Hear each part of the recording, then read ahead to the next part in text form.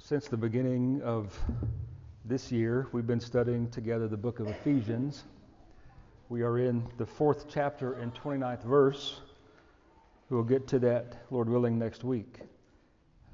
I'd have you this morning join me in the Gospel of John, chapter 1. Going to look specifically at verse 14, but read some other verses here as well.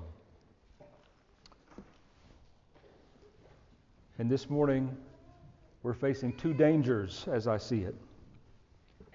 The first being that we are very familiar with the verses that we are going to read. The second being that the blessing of this day can be a great distraction. Now, there are many things that are good in their place.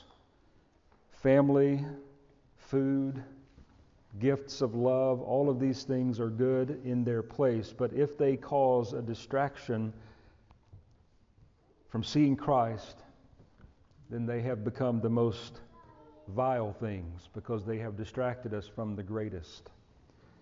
So I want to read these verses and then pray that the Lord would spare us from these two dangers of being, we think, overly familiar and then overly distracted, and help us by His Spirit to see the beauties of Jesus Christ in Him becoming flesh to work out our redemption. If you'll join me in chapter 1, follow along as I read.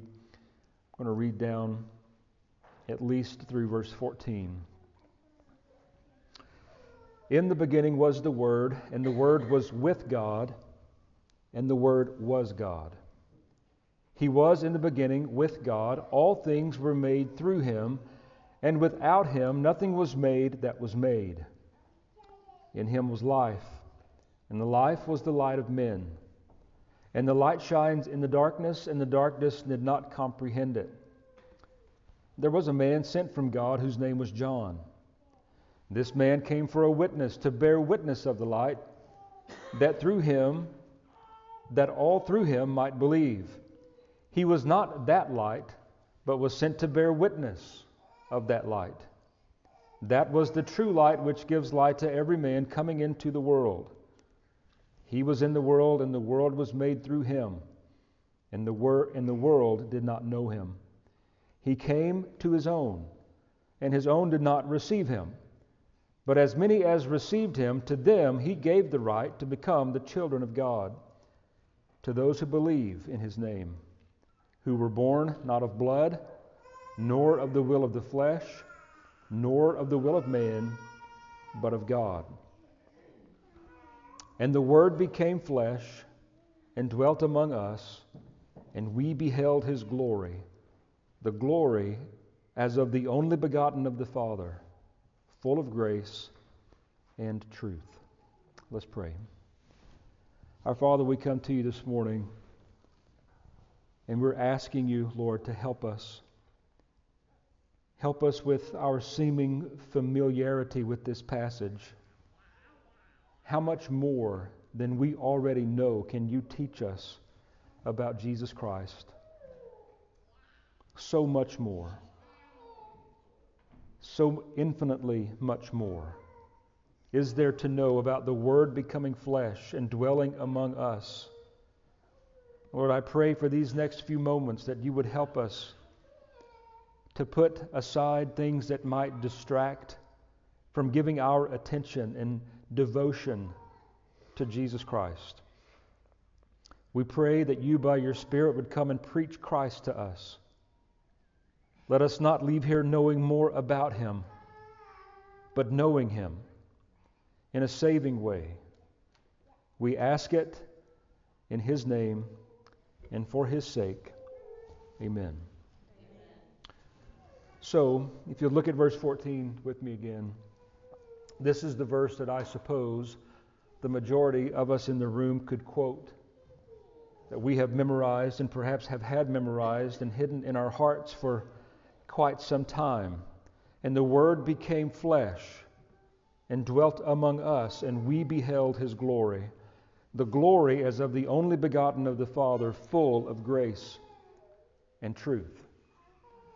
Anytime I preach from the Gospels, regardless of the actual gospel itself or the place in that gospel, I always try to read what J.C. Ryle has written concerning the words on the page. And here is what J.C. Ryle says about this 14th verse. He says, "The subject of this sentence is a deeply mysterious one, but one about which it is most important to have clear views. Next to the doctrine of the Trinity, there is no doctrine on which fallen man has built so many deadly heresies as the incarnation of Christ." And you think about what we would term the false religions of our day, or those that would preach some type of perversion of the gospel of Jesus Christ. Not all, but many center around a misunderstanding or an outright denial or an outright perversion of the truth of Christ's incarnation. So what we have in John chapter 1, and really what the Gospel of John unfolds for us, and also the first epistle of John, is great evidence from the Scriptures that Jesus Christ was and is God, and He did become fully man. This is the beginning of the gospel.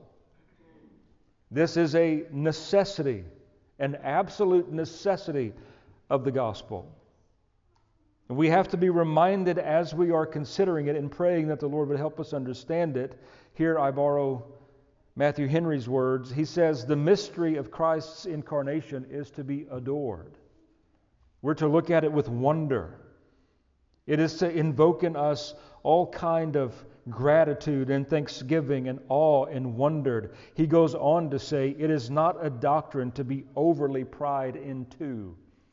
And I think what he means by that, if we with our carnal reason, being creatures ourselves, try to pry too far into this mysterious doctrine, this hypostatic union, to use the theological term, of the union in the person Jesus Christ of God and man, then we will realize that there are limits to which we can go. This is a doctrine to be believed by faith and to be gloried in. To take as the Scripture presents it to us. And interestingly, when we get to verse 14, even though through the first 13 verses John has used the Word as a name for Christ, verse 14 is the last place in his gospel where he uses the Word as a description or definition or even a name of Jesus Christ. From here on in his gospel, it's Christ, it's Jesus, it's Lord, or it's some other combination of those three. And so I think it's significant here. It's like the Word of God has come to a resting place here in verse 14. And once He has become flesh, once He has become fully man, once these two natures have joined themselves together, then the Scripture through the Apostle John refers to Him according to His manhood. Jesus Christ, Savior, Lord, Master. So the first thing that I want to try to bring to our attention again and to remind us of is the great condescension of the Word of God. And here I'm not speaking of the book that you hold in your hand. I'm using the term and the name as John uses it here in the prologue to his gospel, the Word of God being Jesus Christ Himself. We speak of the condescension meaning that He gave up so much glory to make His way into His own creation. But I wonder how much we really embrace it, glory in it, stand in awe and wonder of it. The first 13 verses that precede this great statement of the Word becoming flesh and dwelling among us are full of descriptions of the glory of the pre-incarnate Christ. And so let's run through those quickly. We'll go through them, at least the ones that are contained in the first 5 verses. And again, this is the glory of the pre-incarnate Christ. What types of things do the Scriptures tell us about Him that He enjoyed prior to becoming the babe in the manger at Bethlehem? And I think all of these things are narrowing down as if through a funnel until we get to the 14th verse. And then when we get to the 14th verse, it's like the lid is taken off. And our minds are fully standing in awe of the person that we just read of in the first 13 verses has so greatly humbled himself to come and be born of a virgin, voluntarily willing to do this, in, reason being, great love and obedience to his Father, of course, but also in great love for fallen sinners. If you find yourself sitting here this morning outside of Jesus Christ, then I pray these verses, the Lord would take these verses and make them so alive to you, even though you've heard them over and over before, that you would fall before Christ, the Word become flesh, in absolute adoration and fear, and realize that in He and in He alone is your salvation to be found. So let's look at some of these glimpses of the glory of the pre-incarnate Christ, beginning in verse 1. In the beginning was the Word. One of the central doctrines concerning Jesus Christ is the fact that He is eternal. He is not created. Here again, this is a point to which our minds go to a certain point and they stop. To understand eternity and the eternal being of the Trinity, there are limits to which we can go, but to have our minds informed, this is the beginning of the glory of Him becoming flesh, is that He has existed from the beginning. In the beginning was the Word, and the Word was with God. We can't even really begin to fathom the blessed fellowship from all eternity that the Father and the Son and the Spirit enjoyed. Can you imagine what bliss there was in that existence before the creation of mankind, before the creation of the world? In the beginning was the Word from all eternity, and the Word was with God. There is this great fellowship. Unless we think otherwise, the Scripture tells us very plainly that the Word was God. So just in this first sentence of John's Gospel, how much of Jesus Christ are we privileged to know? He is eternal. He had perfect fellowship as being the second person of the Godhead with the Trinity. And yes, in fact, He Himself is God, a very God. But then there's more. What other descriptions of glory are we given here about Christ before the incarnation? All things were made through Him. If there is anything made in this universe of ours, it was made by Jesus Christ. The Scripture goes to great length to press that upon us. And it goes to great length to tell us that He is now sustaining those things that He has made. So He is in every way the omnipotent power of God in creation. And remember, we're pouring these things through the funnel to get to the 14th verse. But just this one point, if we could just pull this one off the page and realize to some degree that the God who created everything, Christ who made everything and who is sustaining everything, holding everything together, is the same Christ who humbled Himself and made entrance into His creation in the most lowly means.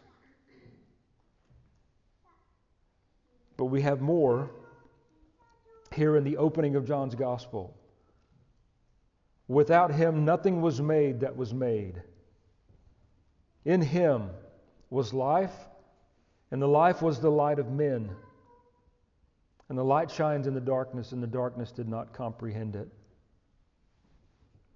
In the greatness and the glory and the splendor of these first 5 verses, there is also great tragedy. You know what the great tragedy is? That continued still today, the light of Jesus Christ shines in the darkness, but there are those sitting in darkness who do not comprehend it. If you have any exposure to the gospel of Christ at all, and everyone sitting in the room has had great exposure to the gospel, and yet you remain either unconvinced or certainly unconverted, if you have not come to that point where the Spirit of God so works in your heart, where He gives faith and even repentance, like we spoke of this morning, to make you willing in the day of His power to come to Christ, then my only counsel for you would be, even now where you sit, in your heart, in words that only you and God know, cry out to God to give you this understanding to see the light. Because if you don't, the Scriptures are very clear that those who sit in darkness and do not comprehend the light of Jesus Christ, if they persist in that unbelief, if they persist in that rejection, and please know, those that have had the type of exposure that you and I have had to the gospel of Jesus Christ, those two things immediately apply to us. We are persisting in unbelief for whatever reason. For whatever reason, there are those who hear this message of the gospel, and I realize that at the back of that, there is this operation of the Spirit that must be forefront, but nonetheless, we as men have responsibility before God to hear the truth, to respond to the truth. So can I encourage you, young person or old person, whatever the hindrance is that is keeping you from coming to Christ, beg mercy of God and jump over that hindrance. Come to the saving light of Jesus Christ. There is an old hymn. I don't think it's even in our hymnal that we sing from. Some of you remember this old hymn, "The light of the world is Jesus." I don't remember if it's the second or the third verse. It says something like this: "You dwellers in darkness with sin-blinded eyes, the light of the world is Jesus. Go wash at His bidding, and light will arise. The light of the world is Jesus." If you are not openly professing and confessing Jesus Christ, then you are in darkness with sin-blinded eyes. Takes us back to the 5th verse. The light shines in the darkness, and the darkness did not comprehend it. Then we're given this information about John, the witness of the true light, whom the Scripture says was not that light. He came to point to and bear witness to that light. But all of these things in the first 5 verses tell us of the glory of Christ before His incarnation. It makes all the more wondrous the verses that Paul would write in Philippians chapter 2, when he says, exhorting us to humility. In exhorting believers to humility, Paul points to the greatest act of humility that mankind or this world, this universe has ever known. The greatest act of humility is what John says here in verse 14, the Word became flesh. Paul says it this way in Philippians chapter 2, "Let this mind be in you, which was also in Christ Jesus, who being in the form of God, did not consider it robbery to be equal with God, but made Himself of no reputation, taking the form of a bondservant and coming in the likeness of men." When we use Paul's words as commentary on what John wrote in the first 5 verses of his gospel, it just makes the light shine more brightly, doesn't it? Even though Jesus Christ is eternal, had blessed eternal fellowship as being the second member of the Trinity, even though He was and is God, even though He is the omnipotent creator of all things, and even though in Him and in He alone does the light of men dwell, yet Paul tells us that He made Himself of no reputation. He who has the greatest reputation, not just on earth, but in heaven. The Prince of Glory, the Prince of Heaven. He made Himself of no reputation and took the form of a bondservant. Is He a king? Indeed. Did He come with the pomp of a king? Absolutely not. Another way the Scriptures detail for us the great humility of Christ. Paul goes on in that chapter and says, "And being found in appearance as a man, He humbled Himself and became obedient to the point of death, even the death of the cross." God became flesh. Interestingly, in this 14th verse, this is John's way of telling the nativity story of Christ. Think of all of the details that Matthew gives us in his gospel, and all of the details that Luke would give us in his gospel concerning the nativity of Jesus Christ, the incarnation of Jesus Christ. John summarizes it in just 9 words. "And the Word became flesh and dwelt among us." Take note of the word flesh in verse 14. It speaks of not just the body of Christ, but of your body and mine. Sometimes we wrongly assume that the body Jesus Christ bore was along the same line of the pre-fall body of Adam. Now, obviously, we must maintain the absolute perfection and sinlessness of Jesus Christ, but the flesh that He took upon Himself was the flesh of mankind. The Scripture proves this to us in these ways: that He got hungry, He grew weary, He needed to sleep.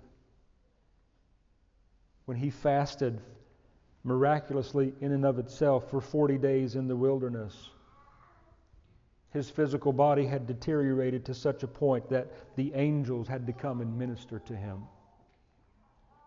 This is in no way infusing sin into the perfection of Christ, but what it does do for us is help us to see that Christ became a real man. He was not a super spiritual being. He was not an angel. He was a man just like you and a man just like me, even though the Scriptures maintain that He was God. Thus the saying, fully God and fully man, or some categorize it this way: He was fully God and really man. Again, how far can our minds go in this vein? Not far. But we believe it as being true because we trust the veracity of the Word of God. This is more than mystery. This is the very heart of the gospel. And think of its glory. We're told in detail, Matthew and Luke, that at His birth, angels, angelic beings invaded space and time to sing with great rapturous voices of the birth of a Savior. Unlike what we see in the rest of Scripture, not just an angel, but a multitude of the heavenly host, who, by the way, had seen the glory of the pre-incarnate Christ. And Peter tells us are now in great amazement and wonder as they see the Prince of Heaven humble Himself to the point of being laid in a lowly manger. Their only response to it was to sing hallelujah. Because they were also privileged to witness, or they were also privy to witness, the fall of man, but now they understand that the Savior who would right all of this wrong, the second and greater and better Adam, would come and make all of this right. He would bear the sins of His people, and their only response is to invade creation and sing hallelujah to Christ the King. And to point to His humility even further, to whom did they sing this song? We know it was to the lowly shepherds, to the most base and low. But yet they were privileged to see this angelic host singing. The Scripture tells us they made haste to go to Bethlehem. Why don't you make haste and run to Christ like these lowly shepherds did? What's keeping you from it? Sometimes it boils down to nothing more than pride.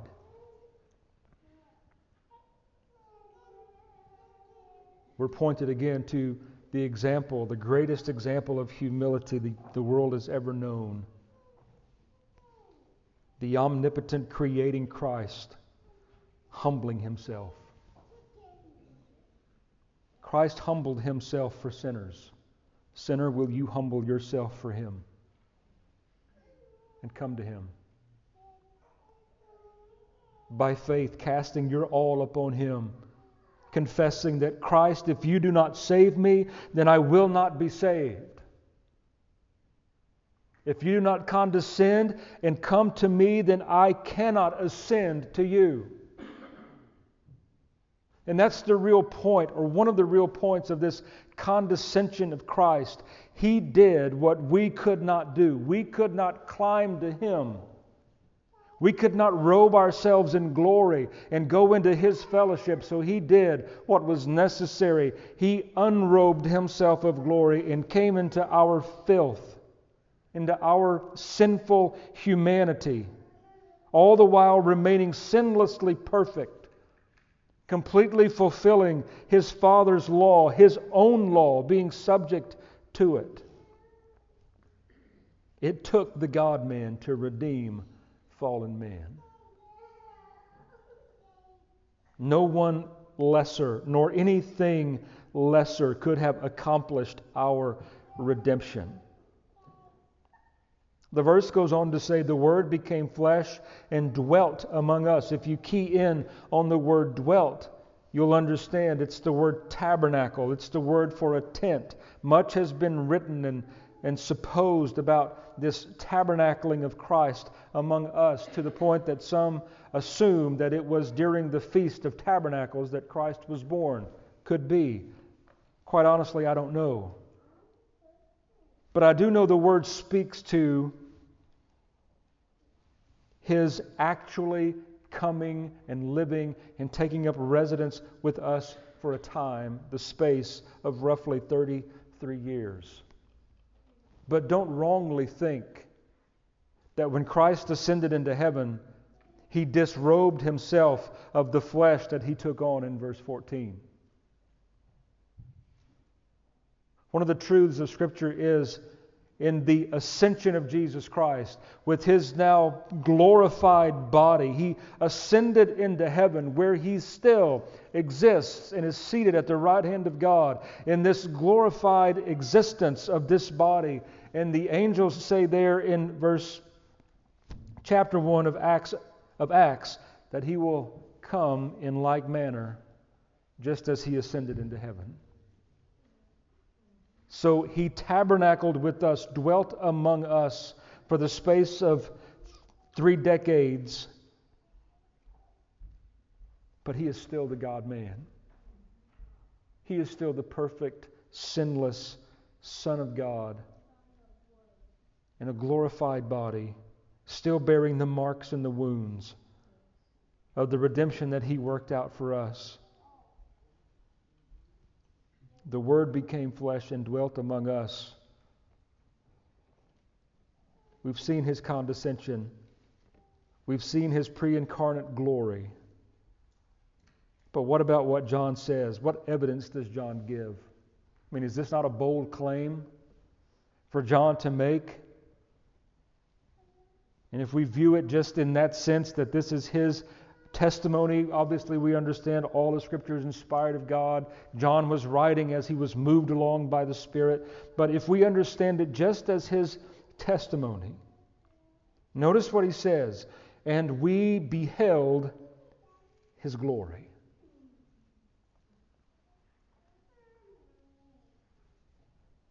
Maybe we ask the question, how?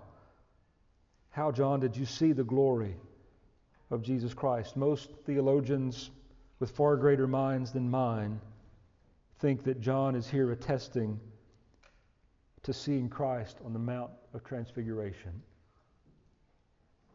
Could certainly be that.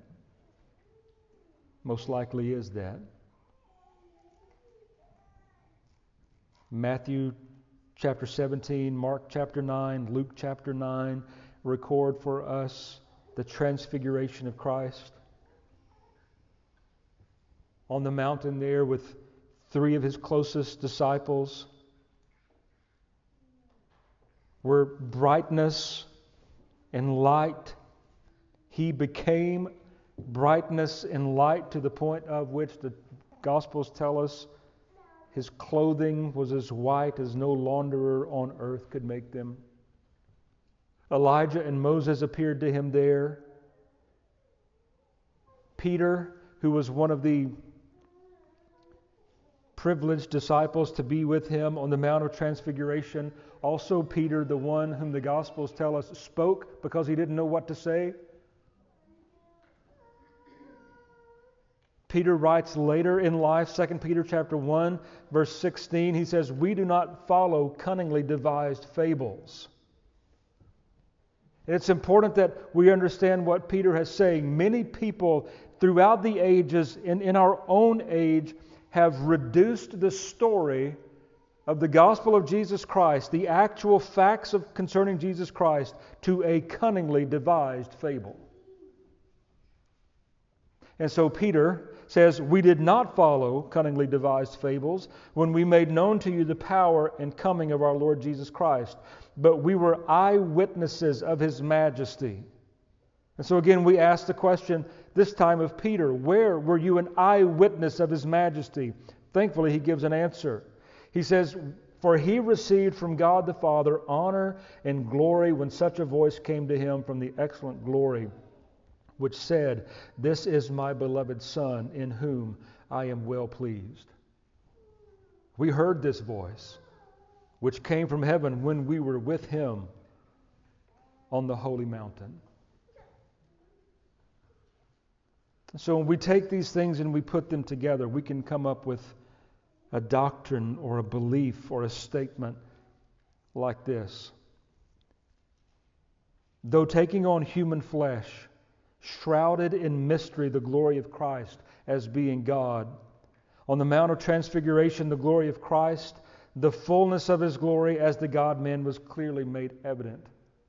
Here we have the words of John, we have the words of Peter, but listen to how John now supposedly later in life, now the aged apostle, in his first epistle says, "That which was from the beginning,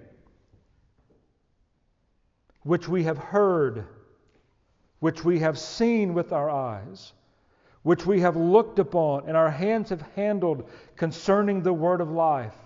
In other words, John is saying, we have seen Christ with our eyes. We have heard Him with our ears. We have touched Him with our hands. He is all that He has said He is. He is everything that the Scripture declares Him to be.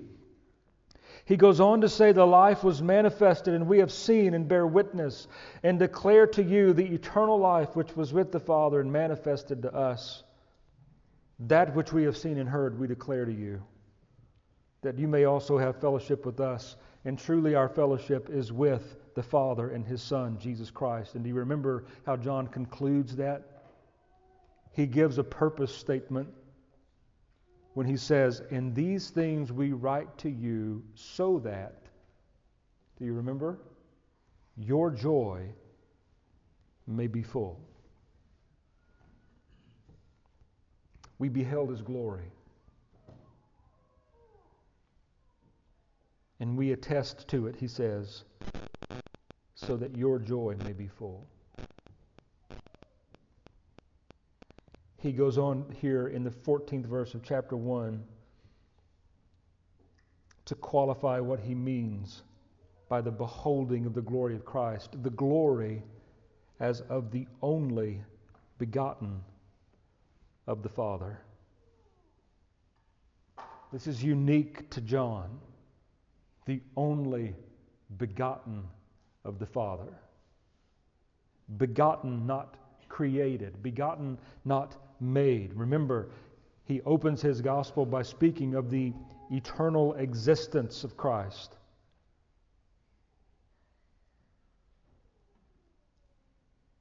And he says of him, to end the verse, that he is full of grace and truth. And with Paul writing to Timothy in chapter 3 in verse 16 of his first letter, we conclude along with him that great indeed is the mystery of godliness. God became flesh. And in doing so was full of grace and truth. Here's an important point for us to realize and to give credence to. Countless thousands, most likely numbering in countless millions, have received grace from Christ, resulting in salvation. Yet, he remains full of grace, having not been diminished in the least. What does that mean? That means there's grace for you. That means you can come to faith in Christ today because he remains and continues to be full of grace. And he is full of truth. Charles Spurgeon says, the two divine things which are more clearly seen in Jesus than anything else are grace and truth. In other words, he's saying, if you look to Christ in the Scriptures as they unfold him, and as the Spirit of God bears witness to him in your own spirit, what you see there most gloriously displayed, unlike you will see it anywhere else in creation, is grace and truth. Spurgeon goes on to say, he has brought truthful grace and gracious truth. He is full of both. I love the way that he terms that. It perfectly weds these things together. Truthful grace and gracious truth. If we look at those individually, Jesus Christ is full of grace, or again, Spurgeon calls it a truthful grace. There is nothing in Christ to deceive. There is nothing in Christ to hoodwink you. What you will find in him, if you will but come to him, you will find grace and truth. Turning to J.C. Ryle again, listen to his words. He says, Christ came full of the gospel of grace in contradistinction to the burdensome requirements of the ceremonial law. Just meditate upon that for just a moment.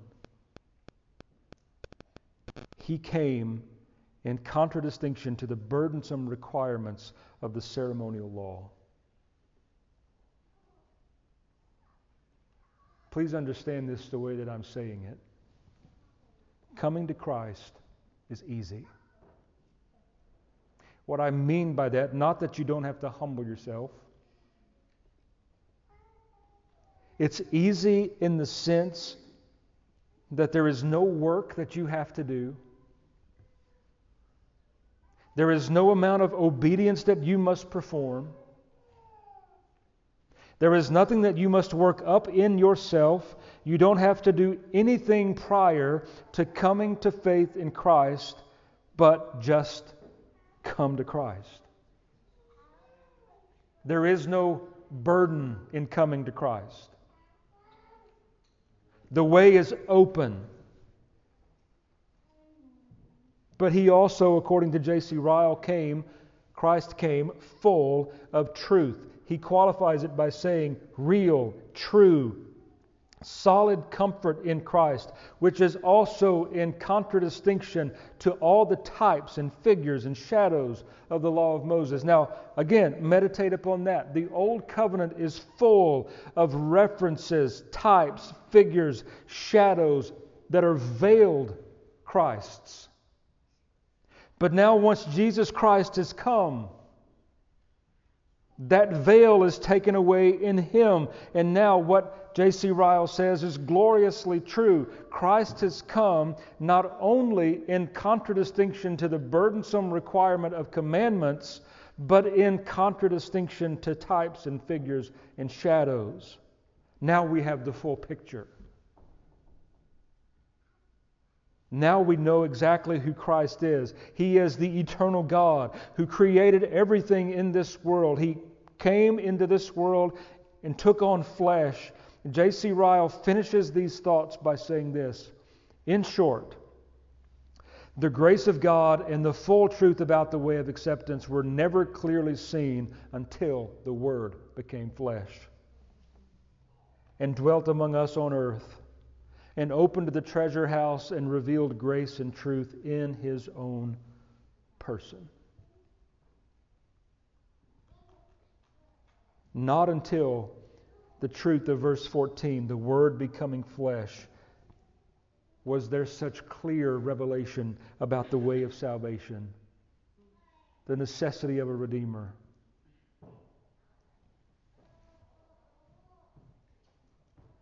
We are in every way without excuse. We have general revelation in nature, creation, that calls us to stand before it in absolute awe and wonder. But even greater, we have clear, special revelation of Jesus Christ and the way of salvation. You have no excuse. If your eyes close in death and you have not yet come to Christ, you are absolutely without excuse and are rightly and justly to be considered an object of the wrath of God for all eternity. Do you realize that? You can appeal to nothing. There is no appeal that can rightly be made that will excuse you from persisting in your sin. You can't say, Lord, you made me shy, and I died in my shyness. You can't say, Lord, you created me in this way. There is no blame to be placed back upon your Creator. If you persist in your sin and die in your sin, the fault lies squarely with you. Jesus Christ has come, full of grace and truth. What kind of response should we have to these things? Well, in thinking upon that, as I close, my thoughts went to, again, John, what he would write in the book of Revelation, chapters 4 and 5. You don't have to turn there, but just listen as I read. John there is given a glimpse into what we would rightly call the throne room of heaven in Revelation chapter 4. And he says there, I'll just pick up reading in verse 8, before the throne there was a sea of glass like crystal, and in the midst of the throne and around the throne were 4 living creatures full of eyes in front and in the back. The first living creature was like a lion, the second like a calf, the third had a face like a man, and the fourth living creature was like a flying eagle. The 4 living creatures, each having 6 wings, were full of eyes all around and within, and they do not rest day or night, saying, Holy, holy, holy, Lord God Almighty, who was and is to come.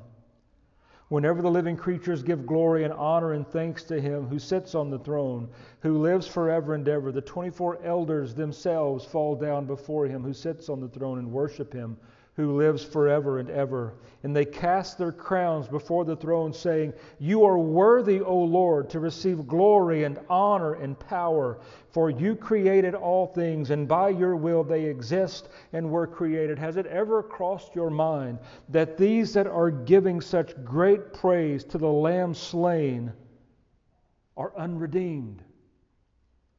What do I mean by that? There is no redemption for the angelic host like there is redemption for fallen man. Jude tells us that the angels that fell are reserved forever in chains and in darkness. These that are here are still in their perfect creation, but what of us that have known fallenness, that have known the depraved nature and deceitfulness of sin, who now by the light of the Scriptures have been told, if we are persistent in that sin and die in that sin, then we will forever be objects of the wrath of God. But Christ has come, the Word became flesh, dwelt among us. He was full of grace and truth, and He has worked out our redemption. Now as those redeemed, how can we not join in this song?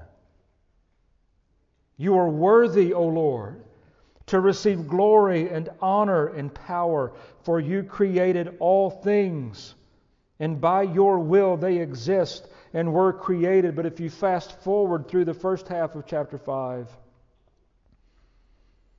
you'll notice that in the face of all of this glory and worship and that is consistently and persistently happening around the throne of God, there is a moment of great silence and a moment of even weeping in heaven. John says, I saw in the right hand of Him who sat on the throne a scroll, written inside and on the back, sealed with 7 seals. And I saw a strong angel proclaiming with a loud voice, Who is worthy to open the scroll and loose its seals? And no one in heaven or on the earth or under the earth was able to open the scroll or even to look at it. So what is John's response? He says, I wept much because no one was found worthy. But one of the elders said to me, Do not weep. Behold, the Lion of the tribe of Judah, the Root of David, He has prevailed to open the scroll and to loose its 7 seals. And I looked and I beheld in the midst of the throne and of the 4 living creatures, in the midst of the elders stood a lamb as though it had been slain, having 7 horns and 7 eyes, which are the 7 spirits of God sent out into all the earth. And He came and took the scroll out of the right hand of Him who sat on the throne. Who came and took the scroll out of the right hand of Him who sat on the throne? It was the Word who became flesh and dwelt among us. And His glory was beholden, and He was full of grace and truth. In verse 8 of this 5th chapter, now when He had taken the scroll, the 4 living creatures and the 24 elders fell down before the Lamb. Again, this Lamb is the Word who became flesh and dwelt among us. Each of these had a harp and golden bowls full of incense, which are the prayers of the saints, and they sang a new song. You are worthy to take the scroll, to open its seals, for You were slain. And You have redeemed us to God by Your blood, out of every tribe and tongue and people and nation, and have made us kings and priests to our God, and we shall reign on the earth. Make the connection. There is no lamb to be slain unless the Word became flesh and dwelt among us, and His glory was displayed. and He was full of grace and truth. John continues.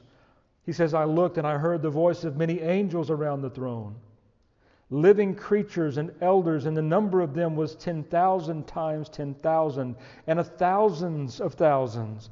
And they were saying with a loud voice, Worthy is the Lamb who was slain to receive power and riches and wisdom, strength, honor, and glory, and blessing, and every creature which is in heaven and on earth and under the earth, such as are in the sea, and all that are in them, I heard saying, Blessing and honor and glory and power be to Him who sits on the throne and to the Lamb forever and ever. The Word became flesh and dwelt among us. His glory was beheld as one full of grace and truth. But He came to work out redemption. He came to bear your sin.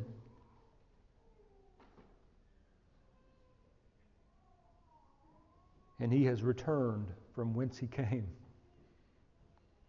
And He is once again the object of perpetual and eternal praise. Hallelujah. Thank God for the humility of Jesus Christ, who for the joy set before Him endured the cross, despised its shame. Hallelujah, what a Savior. I pray He is your Savior. There is no other name under heaven by which you will be saved than that name which is above all names, Jesus Christ. Let's pray. Father, we're thankful for the light of the world. We're thankful for Jesus Christ, eternal God, robed in flesh, glorious, full of grace and truth, who worked out our redemption upon the cross of Calvary, who bore our sin, who removed it as far as the east is from the west and drowned it in the depths of the sea. We're thankful for the birth of a Savior. We're thankful for the life of a Savior, for the shed blood of a Savior, for the resurrection of the Savior, for His ascension back into heaven, where now He is hymned as the lamb slain from the foundation of the earth.